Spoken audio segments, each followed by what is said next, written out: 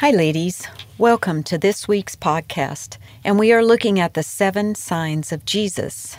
My name is Sue Mills, and this week we are looking at 2 stories from John 4, 46 through 54, and John 5, 1 through 18.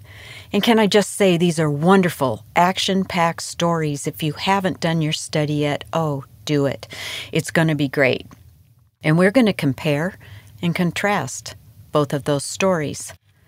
The first story is of the healing of the nobleman's son, and it's just so heartfelt and emotional and hard and raw. So without further ado, let's dig in. Now, after Jesus had met the woman at the well in Samaria, and because of her testimony, many believed, it's such a fantastic story.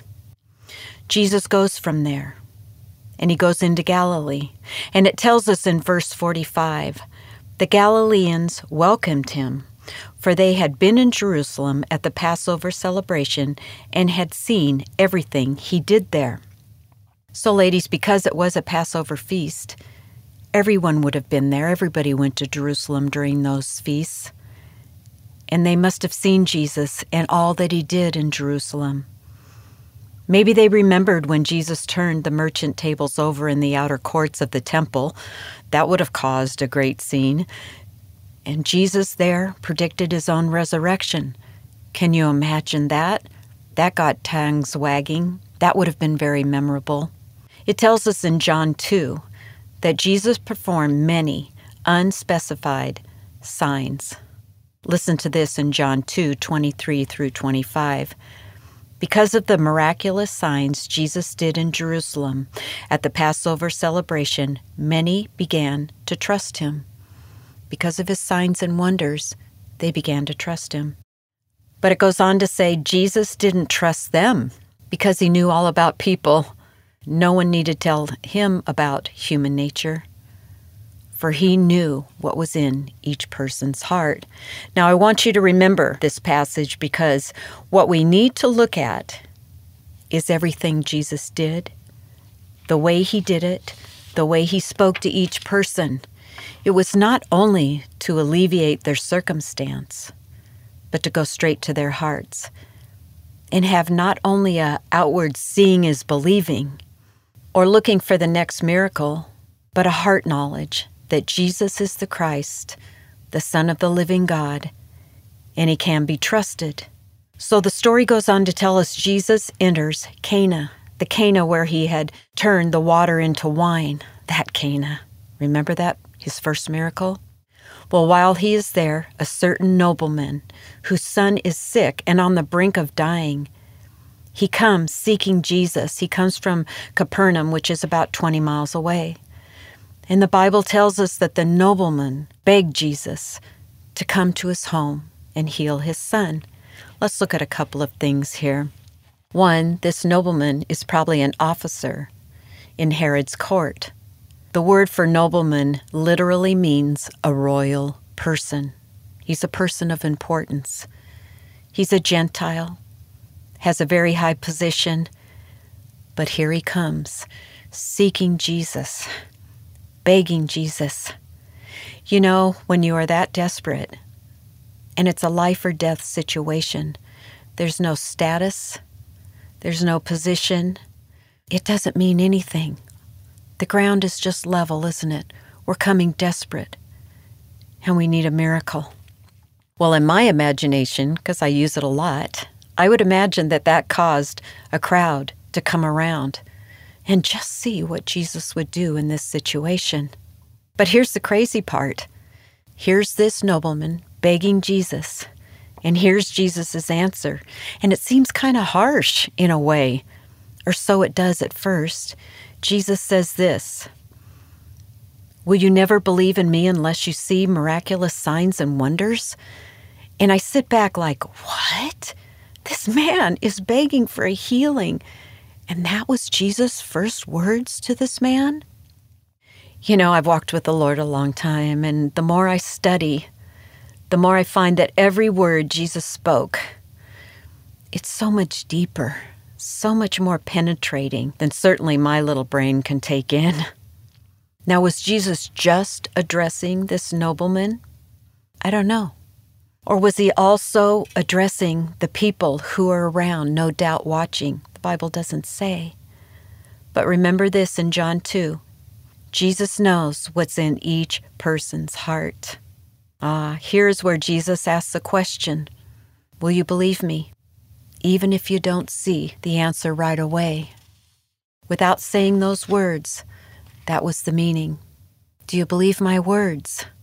And today I know there are many listening to this podcast, and they've been asking God for a miracle, a physical healing in a marriage or in a family, praying for that prodigal, for financial needs to be met. And yet here we are when we find ourselves waiting and not seeing anything close to an answer. But ladies, as we study God's Word together, as we read and as we pray, do you hear it? Do you read in His Word that He is working even when we don't see? Do you understand that He is asking you to trust Him even when there's no sign He's working? Do you believe the impossible because He is the God of the impossible? You see, at this point, He wanted to take the nobleman deeper. Not a faith that only believes if he sees signs and wonders, no. But a deeper knowing that He is God and to have faith in what He doesn't see. What is faith? Well, Hebrews tells us this, that faith is the substance of things hoped for, the evidence of things not seen. Well, as this conversation is going, the official continued to plead with him, Lord, please come now before my little boy dies. The nobleman didn't give up asking. And here's Jesus' answer in verse 50. Go back home. Your son will live. Now right here is the big test. Does the nobleman continue to beg Jesus and say, no, you have to come to my house. You have to touch him. You have to anoint him with oil. You have to speak the word and touch. Come to my home. See my son. Heal him. Or does he take Jesus at his word and go back home believing? Because there were no signs and wonders for the crowd to see, for the nobleman to see. He was just told, go home, your son lives. And here it is. He believed, and he headed home. Wow. As a mother of 4, just turning around and going, okay, all right, you're not going with me. I believe you. Wow, that's faith, isn't it? I wonder what that journey was like, going back home, before he was met by his servants, because his servants told him that his son was healed at the exact moment that Jesus said, your son lives. As he was there by himself, walking, was he saying to himself, Jesus said, my son will live. Jesus said, my son will live. Was he taking Jesus at his word without at that point any evidence of any kind that begging, that prayer had been answered? This man simply believed in what Jesus said. Do I do the same? Oh, ladies, I want to. I pray, and often my prayers are like this. Lord, I don't know how you're going to answer this prayer. It looks impossible to me. But at your word, I know you will answer, and it will be in your timing and in your way. I believe, Lord, but there are times, Lord, would you help me with my unbelief? You know, the crowd standing around that day, they didn't see any miracle. This was done in private. But what they saw was the nobleman believing. And he went home. And he went home a changed man, trusting in the Lord. And not only him, but when he got home and he told his family, it says the whole household believed. Is this not an incredible story that we could talk about for hours? Yes, we could. Oh, Lord, your ways are so much higher, so much deeper. But we're going to head into chapter 5 now. And in this one, Jesus returns to Jerusalem. And it says this, Afterwards, Jesus returned to Jerusalem for one of the Jewish holy days. Inside the city, near the sheep gate, was the pool of Bethesda, with 5 covered porches. Crowds of sick people, blind, lame, or paralyzed, laid on the porches. One of the men lying there had been sick for 38 years. That's older than some of you listening to this, for sure. It's a long time. It goes on to say, when Jesus saw him, and he knew exactly that he had been sick, he goes up to this man. He seeks this man out, different from the other story that we just talked about. And he asks him this question: would you like to be made well? What a question. And of course, our first thought is, well, of course he does. He's going to say yes. Again, Jesus takes this man deeper with his question. And the man starts to say, he starts to make excuses. I can never get into the water quick enough when it stirs. This man's only hope was getting into that pool, not realizing that the one who created him was asking him if he wanted to be healed, not only physically, but also spiritually, as we're going to see next. Now, in this healing, Jesus did it very publicly because he wanted to get the attention of the religious leaders, and boy, did he. Here's Jesus' words to the man: stand up, pick up your bed, and walk. And the man, who hadn't walked in 38 years, he gets up, picks up his mat, now that's important, and he walks away. Sometimes we gloss over, this is an amazing miracle. And everybody there that had seen this man all the time there for years and years is walking around, carrying his mat. But here's the problem. It was on the Sabbath day. Do you think Jesus just forgot it was the Sabbath day when he told the man to pick up the mat? No. Jesus knew that it was illegal to carry anything on the Sabbath. That was considered work. The religious leaders see the man carrying the mat, and they go crazy. They have a fit. They had no excitement that this man had been healed. They were so worried that he had broken this rule. Listen to Warren Wiersbe. He says this about this passage. In healing this man on the Sabbath, he deliberately challenged the legalistic traditions of the scribes and Pharisees. They had taken the Sabbath, which was God's gift to man, and had transformed it into a prison house of regulations and restrictions. I love that, and it's just so true. Again, using my imagination, I wonder when Jesus told the man to pick up his mat and walk on the Sabbath, did Jesus not inwardly smile a little bit? Have a little twinkle in his eye? Did he think, this is going to ruffle so many feathers, it's about to get crazy? Because it sure did. And it tells us in verse 16 of chapter 5, so the Jewish leaders began harassing Jesus for breaking the Sabbath rules. No talk about the miracle. They were so blinded by their laws, they couldn't see the miracle, only the broken rule. Well, Jesus goes on to tell them, and here it goes, it's going to get crazy more. He says, my Father is always working, and so am I. And the scripture goes on to say, so the Jewish leaders tried all the harder to find a way to kill him. Amazing. Imagine that. Their hearts were so hardened.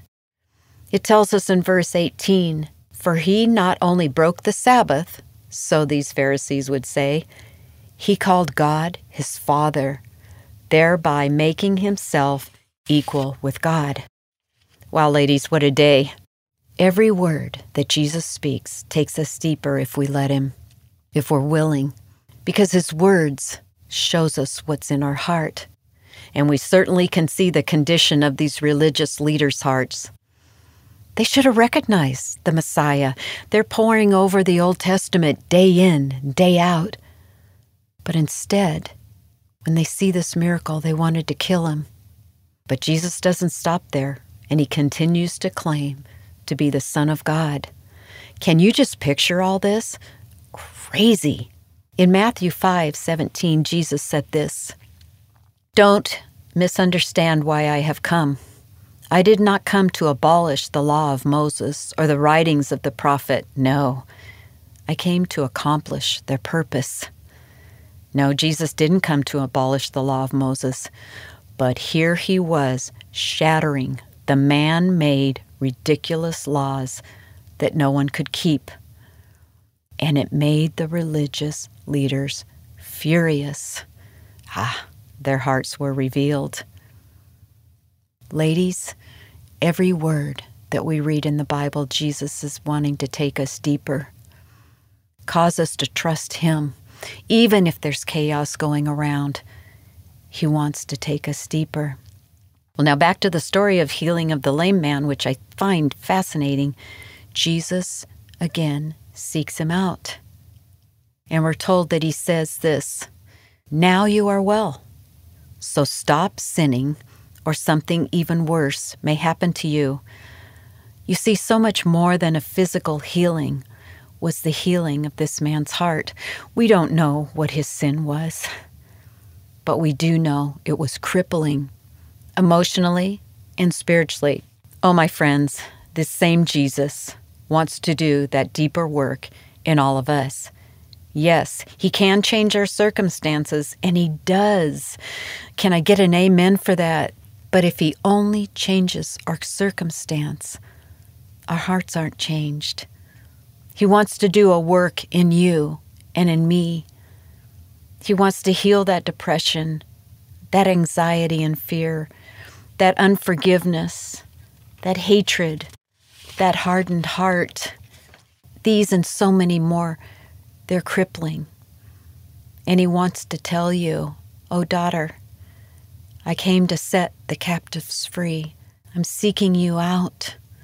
And I want you to seek me, because if you seek me, you will find me. I want to work in your life more than just your circumstance. Do you trust me? Because I already know what's in your heart. Oh, woman, get up and follow me." Oh, Lord Jesus, we just thank you right now for your word. We thank you for these stories that are so human and yet so divine. Lord Jesus, you care about our hearts. You care about our circumstances. You care about every tear that falls down our face. And I pray right now for those that are listening, that are waiting for that miracle, waiting that they would learn to grow in you more than they ever had, that they wouldn't be discouraged, they wouldn't walk away, but they would cling ever tightly to you. Lord, work a work. Send them encouragement.